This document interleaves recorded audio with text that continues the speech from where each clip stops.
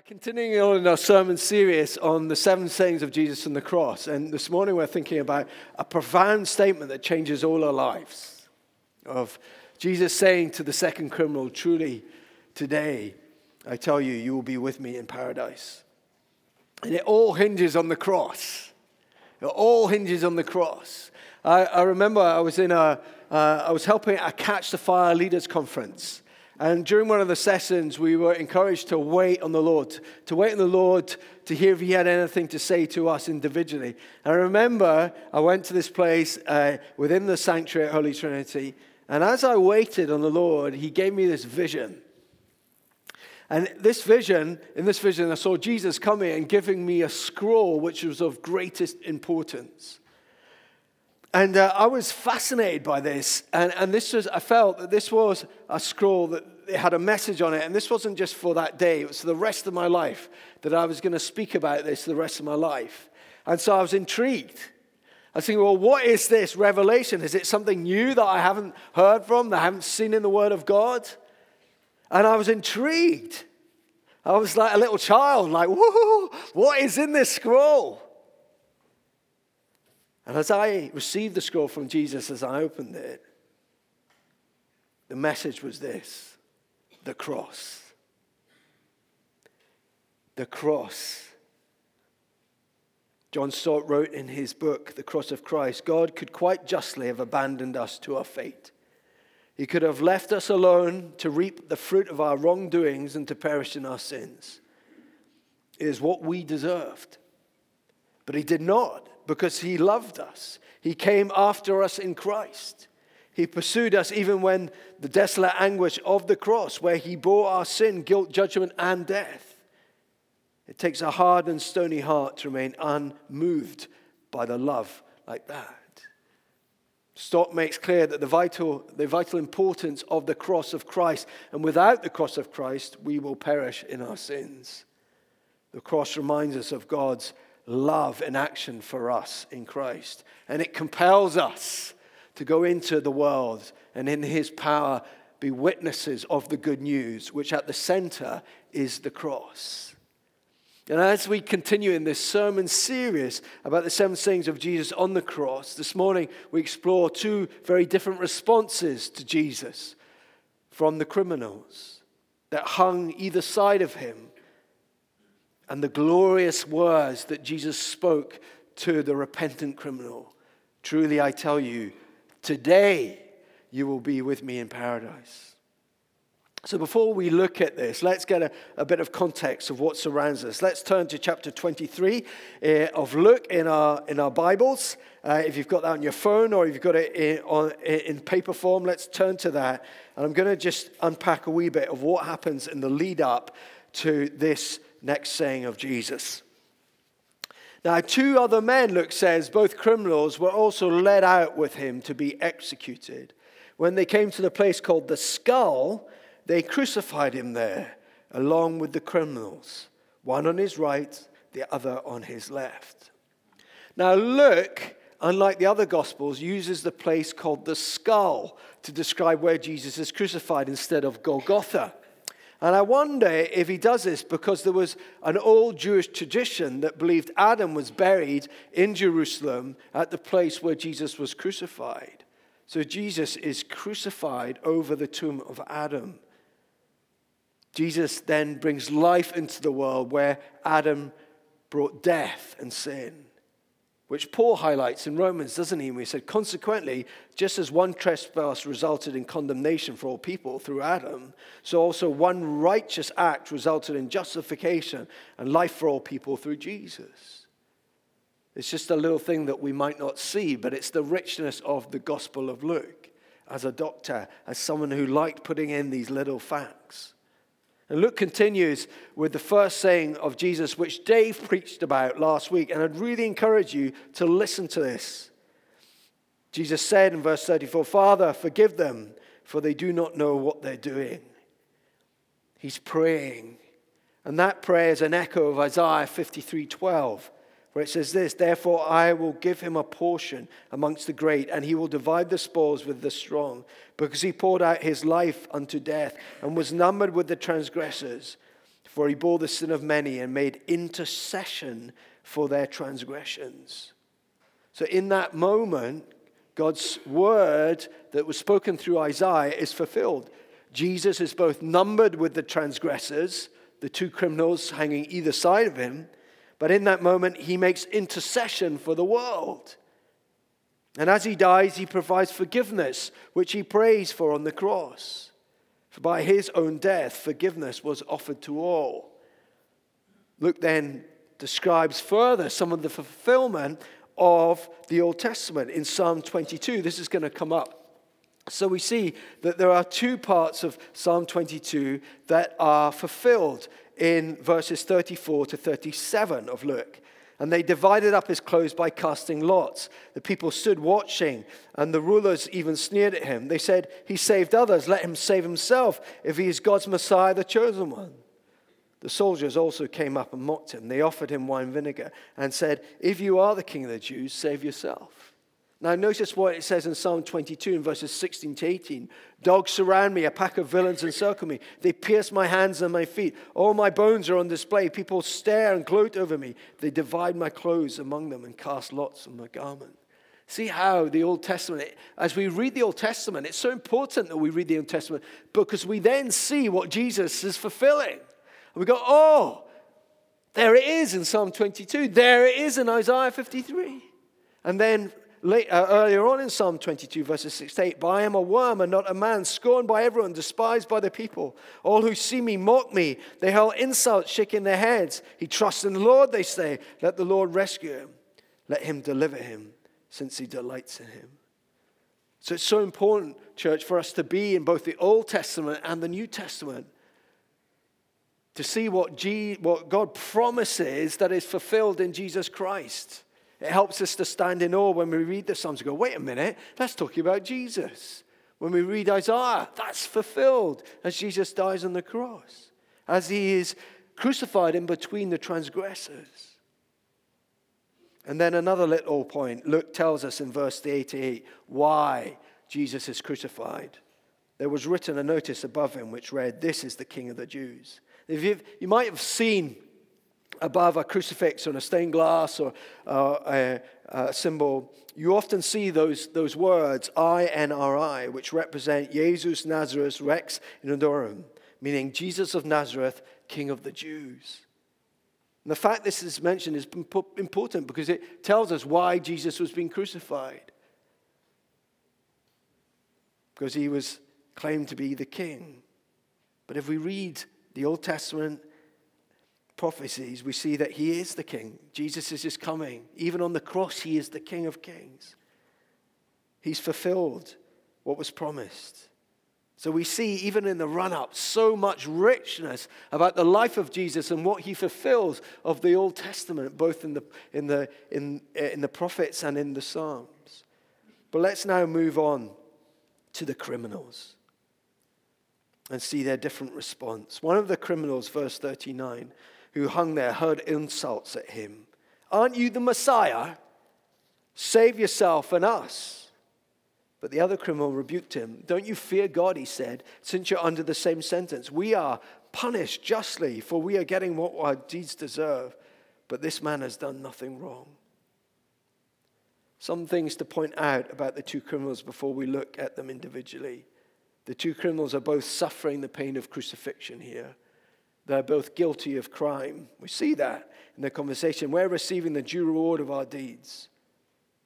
And just to note what they've seen and heard, the criminals have seen the sign over Jesus' head, the King of the Jews. They heard the words Jesus speak out, Father, forgive them. And they're both desperate desire to be saved from this humiliating and painful death of crucifixion. So let's now look at the first criminal who hurled insults at Jesus. Aren't you the Messiah? Save yourself and us. In these words, we see how blind this first criminal is, the condition of his heart, and how he desperately needs Jesus. He's guilty. He's suffering because of what he's done. And yet he joins with the crowd and he hurls insults at Jesus. He taunts Jesus with, aren't you the Messiah? Save yourself and us. You know, all he's really interested in is being saved from his own death. saving his own skin, of treating Jesus like a get-out-of-jail card. There's no intention of making Jesus his king. All we see is anger, an arrogant heart, and a cold heart towards Jesus. I think that's how many relate to God when suffering interrupts their life. I've seen that. I've sat with people in hospices who don't have faith, and it's maybe the first time they've mentioned God, and they rail at God. They shout something like, why am I in this? This is so unfair. Get me out of this and I'll do this. That's so often the thing you hear with people. If you do this, if you save me from that, it's giving God an ultimatum. But just like the criminal, there's no understanding of their brokenness or their sinfulness or their need for Jesus. There's no understanding of their need to repent, to say sorry, to turn back to Jesus. Their interest is only in worshiping themselves. I was once that criminal at a point in my life. After a friend's tragic death, I gave God an ultimatum, demanding that he show himself to me. Do this for me, show me you're real, and I'll live my life for you. I still remember that moment. I had no understanding of why Jesus hung on that cross for me. I had no understanding of my sinfulness. I just demanded in anger that Jesus would bring comfort to my soul. I was treating God just like that criminal of a get-out-of-jail card. And when he didn't respond, I reacted anger and walked away from him. I'm so glad that in that moment that he didn't answer my ultimatum and that he waited until I knew what it meant that I needed Jesus, when I knew how sinful I was and how broken I was years later. When I came to the end of myself and realized the blessing that Jesus talks about in the Beatitudes. Blessed are those who are poor in spirit, for theirs is the kingdom of heaven. The first criminal simply sees Jesus as a way of getting him out of that moment, but no more, and is angry in the midst of all this. And then we turn to the second criminal. Let's just be clear here. It was just as bad as the first criminal. Even though Luke doesn't record it, Matthew does. And he records that at the first moment of the crucifixion, both the criminals are taunting Jesus. They're insulting him. Yet there's something that whilst this thief is on the cross, changes. He has some kind of revelation of who Jesus is. Verse 40. But the other criminal rebuked him. Don't you fear God, he said, since you are under the same sentence. We are punished justly, for we are getting what our deeds deserve. But this man has done nothing wrong. Notice the first thing that we see the second criminal say or do. After this revelation, he rebukes his fellow criminal. He does not join in with the crowd, insulting Jesus or treat him like a get-out-of-jail card. But he rebukes him. Next, we see him say, don't you fear God? This revelation has opened his eyes to who Jesus is. The criminal knew he was going to stand before God, and he knows it's not going to go well for him because he knows he's guilty. In that revelation, his heart is revealed to him, his rebellious heart before God.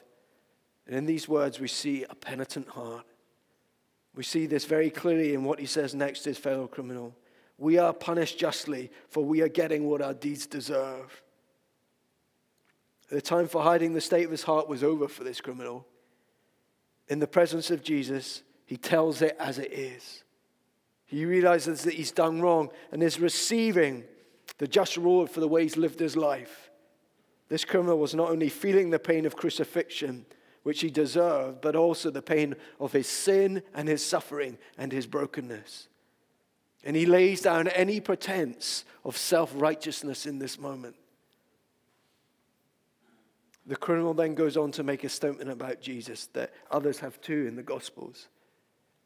But this man has done nothing wrong. Robert Stein comments on this verse, along with Pilate's threefold witnesses to Jesus' innocence, which has just happened, and Herod's witness saying he's done nothing wrong, we now have the witness of this criminal.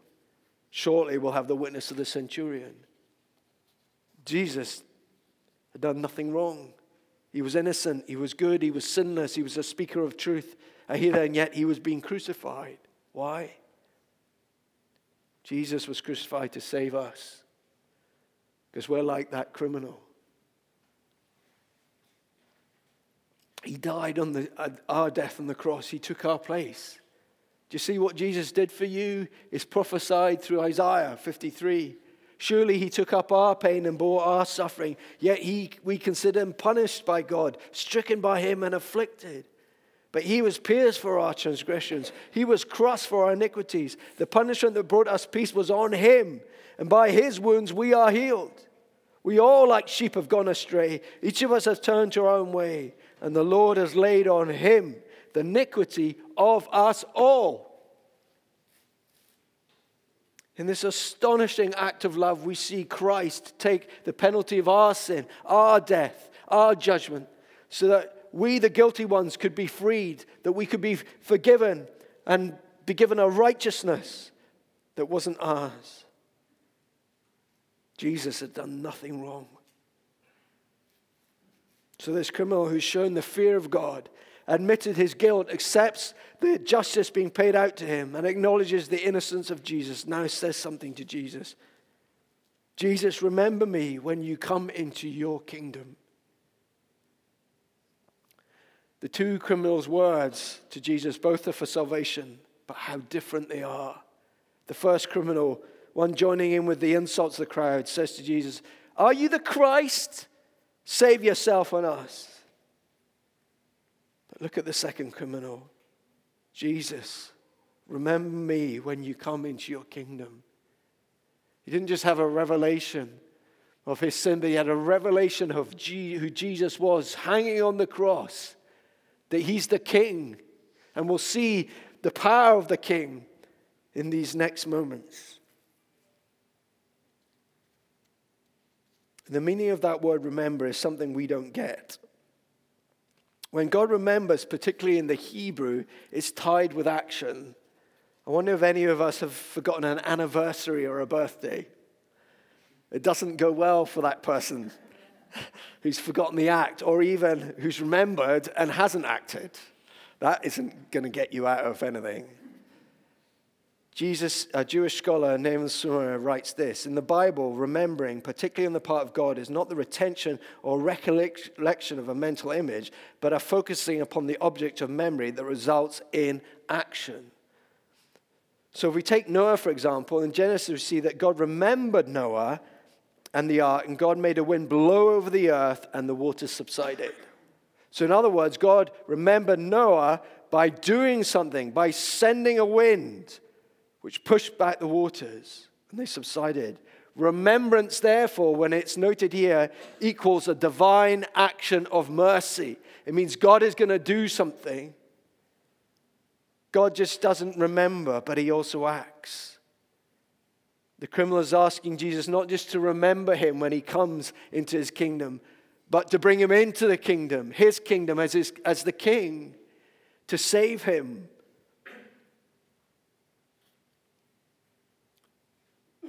So how did Jesus respond? Nothing is said to the first thief, just silence. There's no hope of salvation for him as he's joined with the insults of the crowd toward Jesus. He's using Jesus as a get out of jail card.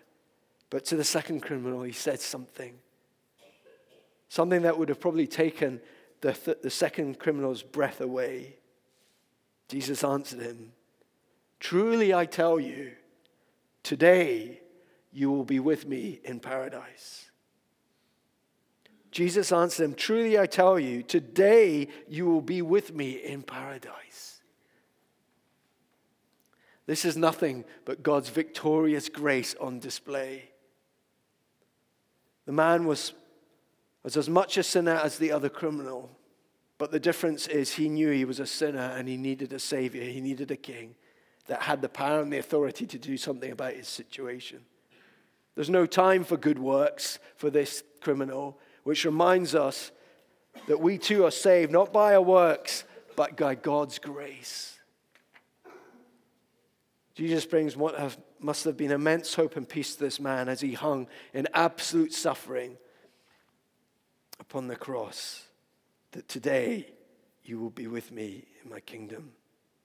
Not tomorrow, not next week, not after a lot of soul sleep, but today. And Piper states that Jesus was basically declaring, today the spirit of Jesus and the spirit of the thief would be in union in paradise. The promised word would be without delay. Now this is immense blessing to anyone who has trusted Jesus Christ and is facing death. We will be with Christ when we die. Hallelujah.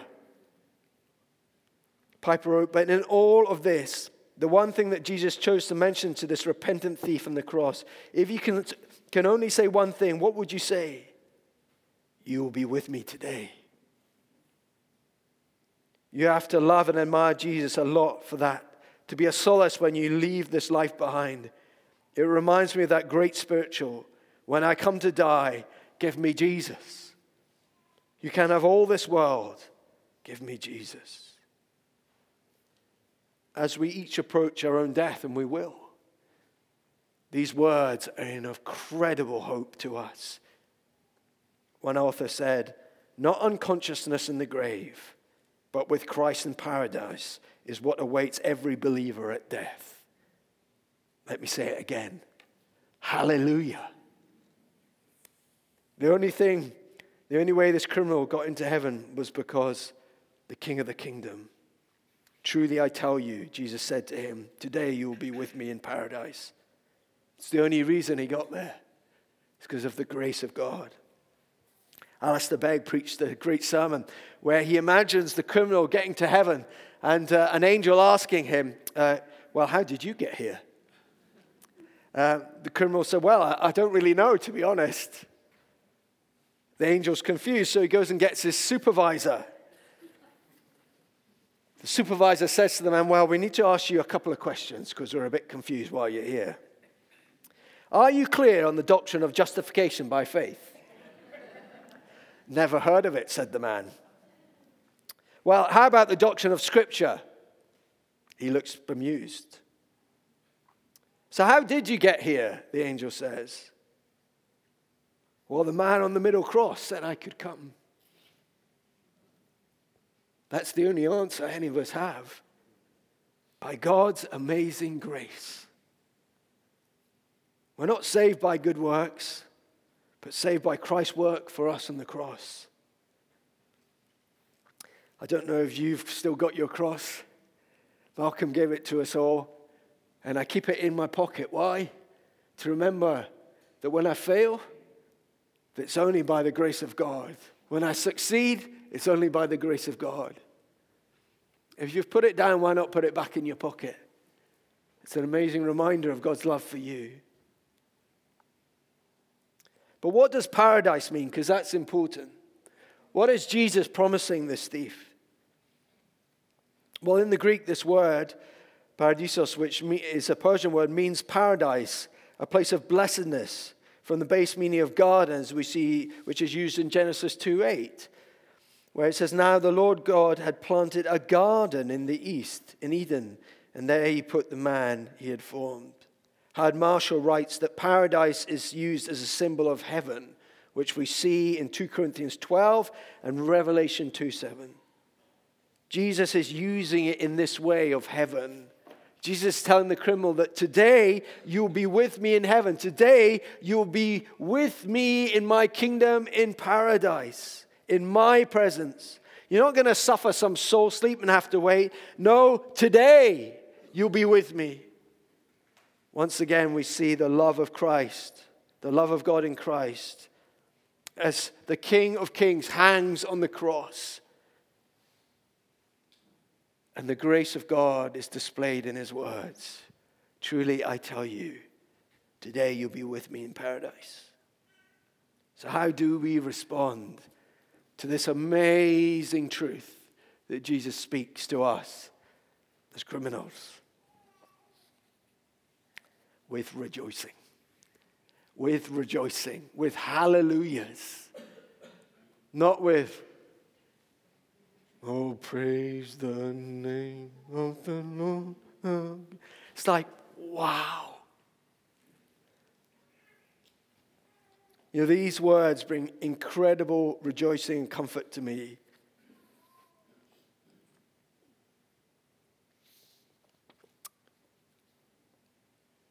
I think of my dad, and I think that he's now rejoicing in heaven.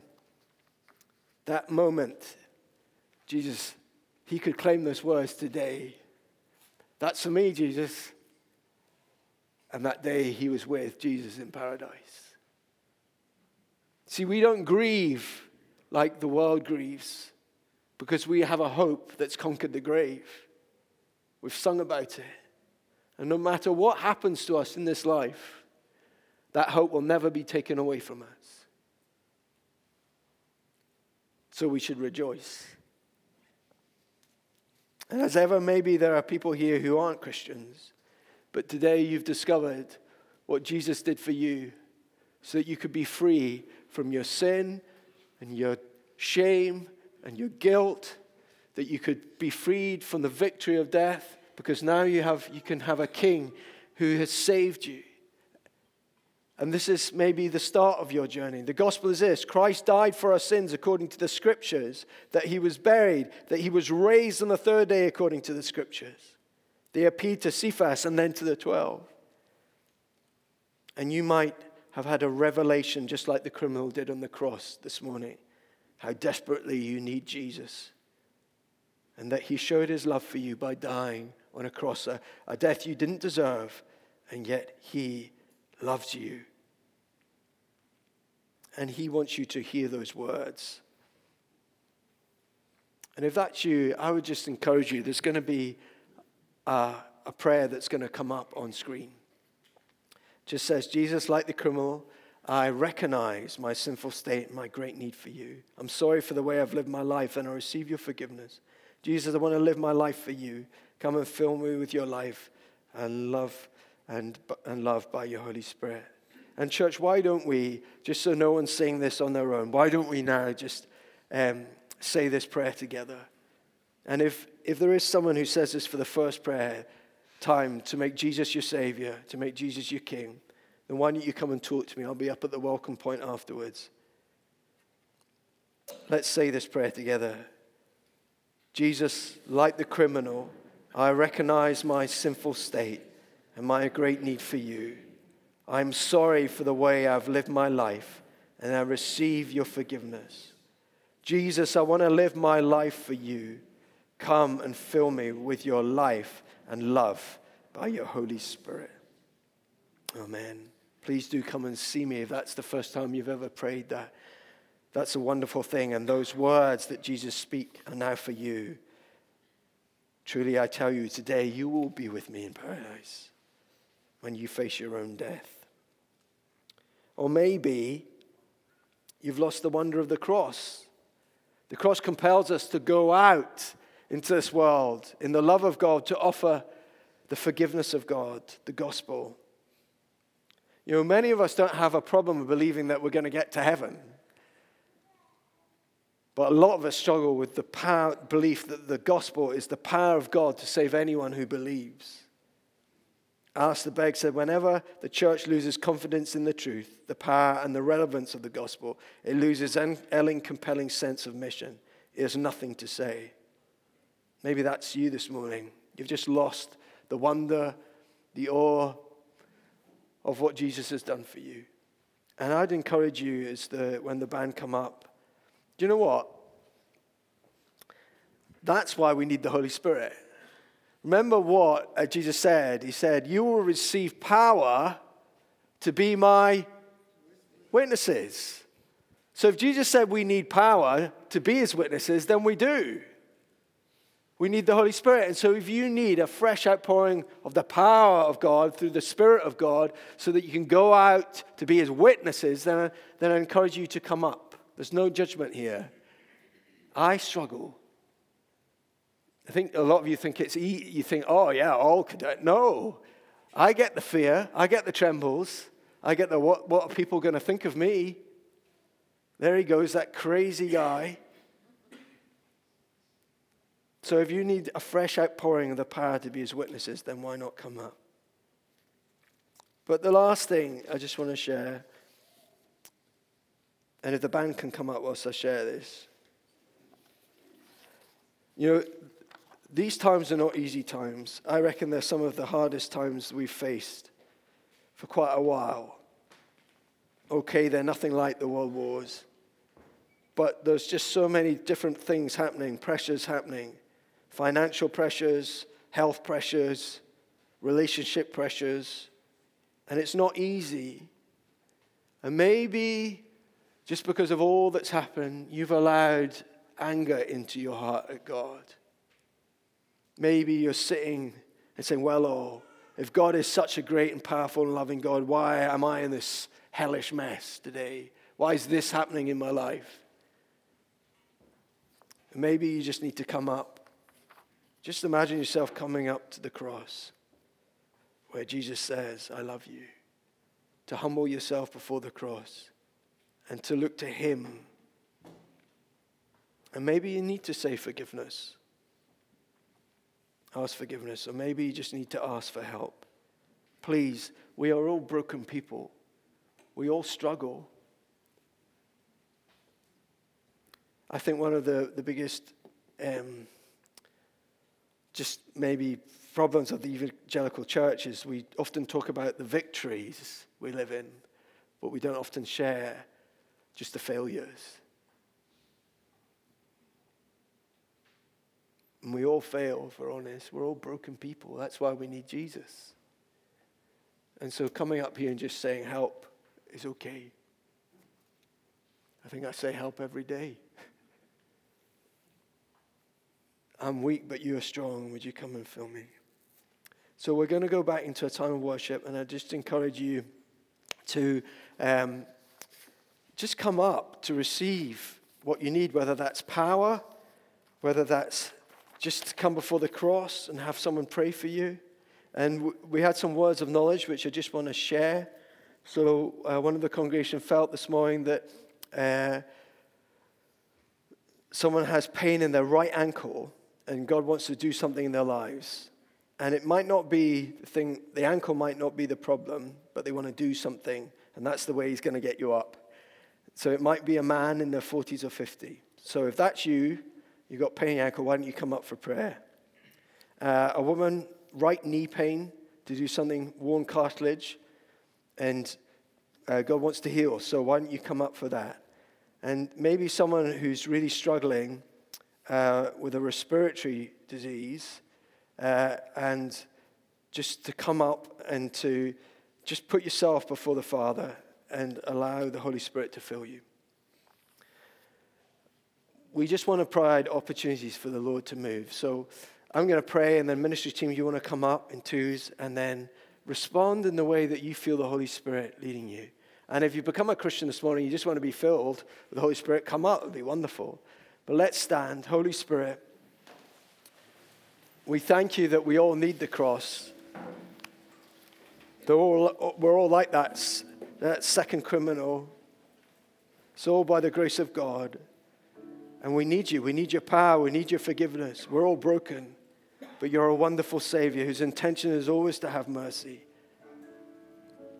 And Lord, if we've forgotten the wonder of the cross, would you restore that to us? If we have not asked for your power recently to be your witnesses, we pray that you would restore that. And Lord, just come to bring your healing, to bring your salvation, to bring your deliverance, bring your freedom. Come, Holy Spirit. So if ministry team, you want to come up now and in twos and just respond. Respond to the gospel of Jesus Christ. Respond to his love for you. Respond to his grace and mercy.